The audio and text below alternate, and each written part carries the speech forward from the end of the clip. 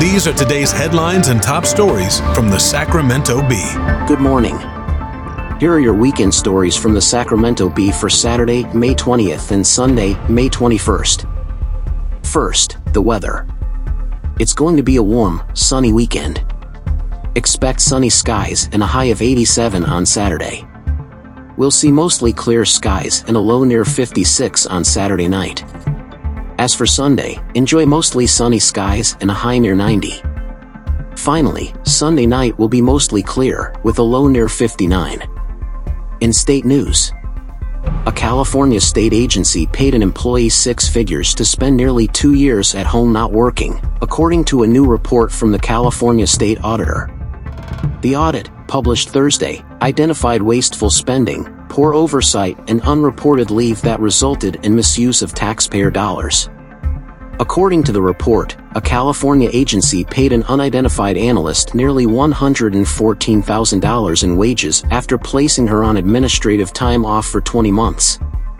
We are not naming the agency that is the subject of this report because doing so may identify or lead to the identification of the individuals mentioned in the report, according to the report. There are also no details on what prompted the long administrative leave. Many other departments are called out by name, including California Correctional Healthcare Services, which failed to account for a registered nurse's absences totaling 600 hours between October 2019 and November 2021. It resulted in the employee being overpaid by more than $38,000. At the Department of State Hospitals, a psychiatric technician had nearly 400 hours of absences unaccounted for from October 2018 to August 2021, costing the state about $12,500. The Department of State Hospitals said that the technician had left the department in early 2022. According to the report, a supervisor with the Department of Industrial Relations repeatedly misused one of the state vehicles for his daily commute over a period of 3 years, incurring $11,000 in costs to the state. Finally, a Department of Parks and Recreation supervisor used a public boat dock to store his personal boat for more than 6 years, denying the state up to $36,000 in potential revenue. The report said that state parks also failed to report as part of the supervisor's taxable income approximately $67,000 in housing benefits as a result of his living in state-owned housing.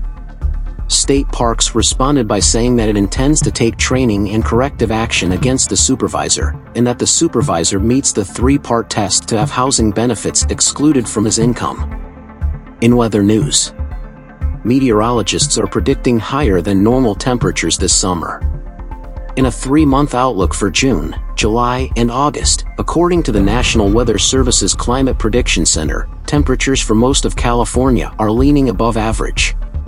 For July, August, and September, temperatures are likely above normal too. The average temperature high for the Sacramento area for the summer is about 93 degrees, data from the National Oceanic and Atmospheric Administration shows.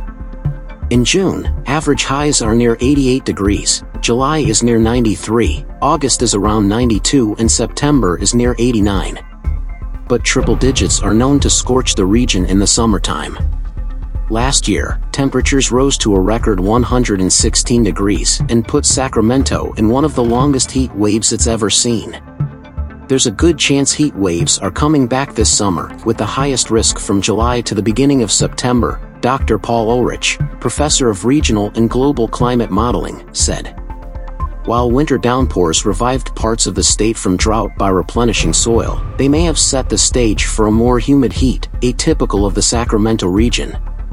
The water in the soil will act as a buffer against extremely high temperatures, Ulrich said, and will absorb the heat and regulate temperatures. But this could also produce a lot of humidity and raise the heat index. As for wildfires, this year's risk will vary depending on the region, experts say, due to the different effects the winter downpour had on forests and grasslands. Ulrich said there's evidence suggesting that high soil moisture will make it difficult for wildfires to set off in forested regions. Hopefully, at least we're going to be able to leverage this wet winter to have a relatively benign wildfire season up in the Sierras, he said. But grassland and wildland-urban interfaces, which are areas between unoccupied land and cities, have some risk because they dry out faster and have a lot of vegetation growth to fuel the flames. That wraps up your Sacramento Bee Weekend Report. For more top stories and to subscribe, visit sacbee.com. Thank you for listening. Have a good weekend. This has been today's headlines and top stories from the Sacramento Bee.